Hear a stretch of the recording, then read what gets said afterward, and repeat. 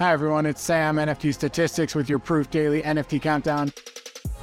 Bringing you the charts, the pictures, the stories that matter most every single day. Going to talk today about a bunch of interesting stuff. BendDAO kind of getting into the picture. We're going to talk about taxes. First time talking about taxes, but we're going to do it. And we're going to talk about 4 really interesting sales that happened over the past 24 hours. Starting off with a quick market overview. Volumes were down a fair bit. Again, yesterday was 2 days ago, super inflated by wrap CryptoPunk sales. That's kind of unwound, and now we're back to a bit more of a normal range. Unique buyers continues to go down. This is not a metric I like to see go down. I really think it's important that we get more ecosystem participants, and that seems to be going in the wrong direction. And then this is really a painful chart. Prices have just been pretty brutal, especially in a lot of these large cap NFT PFPs. What you can see here down something like 2 or 3% again, but it's just really been kind of one direction. A lot of that weakness was in Bored Apes as well as Punks. Those are the 2 largest members or constituents within that index. In terms of mid caps, a bit of strength in Potatoes, a bit of weakness in Genesis Creeps. The whole overall index was pretty flat on the day. One project that did pretty well, a bit of a standout, Crypto Citizens Official by Bright Moments. Nice to see that floor go from 0.6 to about 1 ETH. A bunch of people swept the floor yesterday. And one of the especially cool things is that this rally was not about airdrop farming. If you actually look at where the buying was, it was on OpenSea, and it was trades where the buyer initiates the trade as opposed to the seller dumping on a bid. Normally, when these are airdrop-driven rallies, you see a lot of sellers dumping onto bids.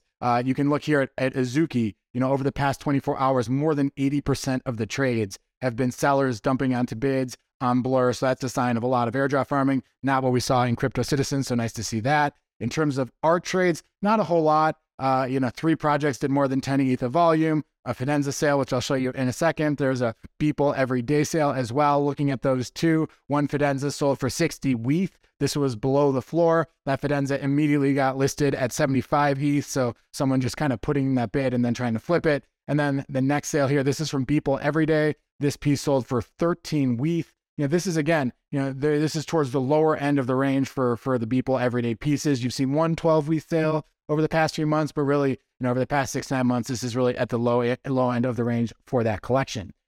Second story to talk about, BendDAO auctions get triggered. Now this chart gives a bit of the backdrop on BendDAO, and this is the number of loans that have been taken through BendDAO over the past 6 months. You can see it, Azuki, Bored Apes, and Mutant Apes. The amount of loans against NFTs has basically doubled just on the BendDAO platform alone over the past 6 months. Now, for those who don't know, what is BendDAO? The basic idea is that if you have an NFT, and we'll use Bored Apes in this example, if you have a Bored Ape, you can put it in escrow with BendDAO, and they will give you ETH. They'll give you 60% of the floor price, and you can go do whatever you want with that ETH.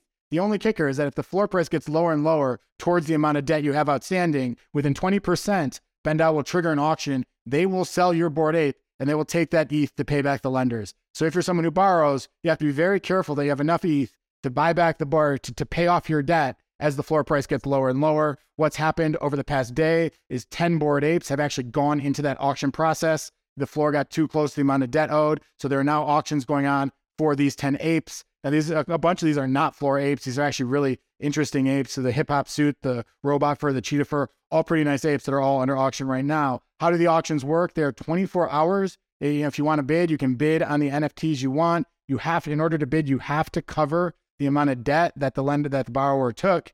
And then the other piece is that the first bidder gets a 5% bonus if the person who owned the ape comes back and buys it once it's gone into auction. So if you own the ape and you have a really nice ape, you don't want it to go into auction, you really need to go and pay it off before it goes into auction. Otherwise, you'll get stuck with a 5% penalty once it does. So something to be aware of there. Now, again, 10 apes are under auction right now, but as the floor price goes lower and lower, more apes will go into auction. If we get down to a 51 ETH floor price, which is about 15% below where we are, there are 165 additional apes that could go under auction. I imagine that wouldn't happen. The owners would come and buy them back as the floor price would get lower. But that's basically where we stand right now with just a 15% move. What this chart here looks at is kind of every 1% lower, how many more apes will go into auction. And the basic effect is it's just a lot of supply. It's a lot of apes that buyers, can buy instead of buying them off the floor or off exchanges. This is just another outlet. So it can be a little bit risky for floor prices. There's some beautiful apes, some grail apes that are kind of really close to being put up for auction. These 4 traits on the top, trade at a really serious premium to floor. The gold grill, the multicolor grill, also very interesting apes. We'll see what happens with them. One thing I would say, and then, is that we've talked about BendDAO before. There have actually been 2 times where BendDAO has triggered a lot of apes going into auction. Both of those turned out to be great buying opportunities. There was a lot of panic. Once it happened, people all saw all the supply coming. And then out of the woodworks came people who just wanted to own nice Bored Apes or floorboard apes. They bought them up, and the floor prices, once that overhang was lifted, that floor price really rallied. You can see here, this is a historic floor price for Bored Ape Yacht Club. You can see those 2 arrows are 2 times where BendDAO really kind of became the topic du jour on Twitter, and they turned out to really be nothing and really mark the bottom for that collection. So we'll see how this plays out. The history, can indicate what could happen in the future, but sometimes it doesn't. So really curious to see how this one plays out over the next couple days. Third story to talk about, the IRS issues guidance on NFTs. We're talking about taxes. Never talked about taxes on the show. We're doing it now. We'll keep it brief, but I thought this was interesting and relevant to us. The quick headline is that the IRS called for public feedback on taxing NFTs as collectibles. Okay, this is from Cointelegraph. Why is that important? There are a couple differences if NFTs are taxed as collectibles versus other things that have long-term, short-term capital gains. The 2 big differences are, one, collectibles cannot be held in an IRS or an IRA or in your IRA or another retirement account. So that's a downside to it. The second thing is that long-term capital gains are maxed at 28% instead of 20%. So this is one that's probably most relevant for a lot of us, is that you just get a higher long-term capital gain potential tax, and short-term gains are taxed as ordinary income. So that's kind of the couple differences that exist there. There are a lot of uncertainties that came with what the IRS said, and that's why they're soliciting feedback until June. One thing they said is that with these with NFTs and taxes, there will be a look-through to the associated asset or right for the NFT. And I think that this is really kind of thinking in terms of things like Roofstock, where your NFT gives you access to a house or makes you own a house, or there's a physical actual thing out there that you own through the NFT. We've seen a couple examples of it. Obviously, a big question is, what about CryptoPunks? What about Bored Ape Yacht Club, Proof Moonbirds, where there is no actual real world object? It all exists online, and these are just digital assets. So that's one thing that'll be interesting to see. They also use the term, the collectibles definition is any work of art or any other tangible personal property specified by Treasury. Again, a Bored Ape Yacht Club, a CryptoPunk, a Moonbird, these are not tangible assets. So curious to see kind of what the feedback will be there and how it will adjust. My personal take is that NFTs largely are collectibles. I think that collectibles, when I think of like the definition, the use cases that have really been proven out, Chromie Squiggles, art blocks, a lot of the art, it really feels like collectibles is the right definition, at least from a language perspective. So interested to see how this goes. And then the last thing to talk about is 4 notable sales, a couple art sales, a couple other sales. Let's get right into it. First, these other deeds sold for 208 ETH and 115 ETH to nobody.eth. Again, if you're ever seeing sales in this market where very few grails are selling, where most things are floors, if you're seeing grails sell between 100 and 250 ETH, you can almost bet that it is nobody.eth doing the buying. He's one of the few whales who's just been buying kind of tons of apes and tons of other deeds. So this, again, this was him. What was he trying to do with these purchases? These two other deeds are unique because they have artifacts that are very rare. Nobody.eth has now collected pretty much every major artifact aside from a few of the one-of-ones. So that's what he's trying to do here. Pretty massive sales, though. Congrats to him and congrats to the seller on those. BTC DGods, DGod Ordinal. I'm not even sure what we're calling them. This one sold for 3.52 Bitcoin. Pretty crazy. These were auctioned off less than a week ago for 0.33 Bitcoin. So more than a 10x on it. This is clearly one of the grails within this collection.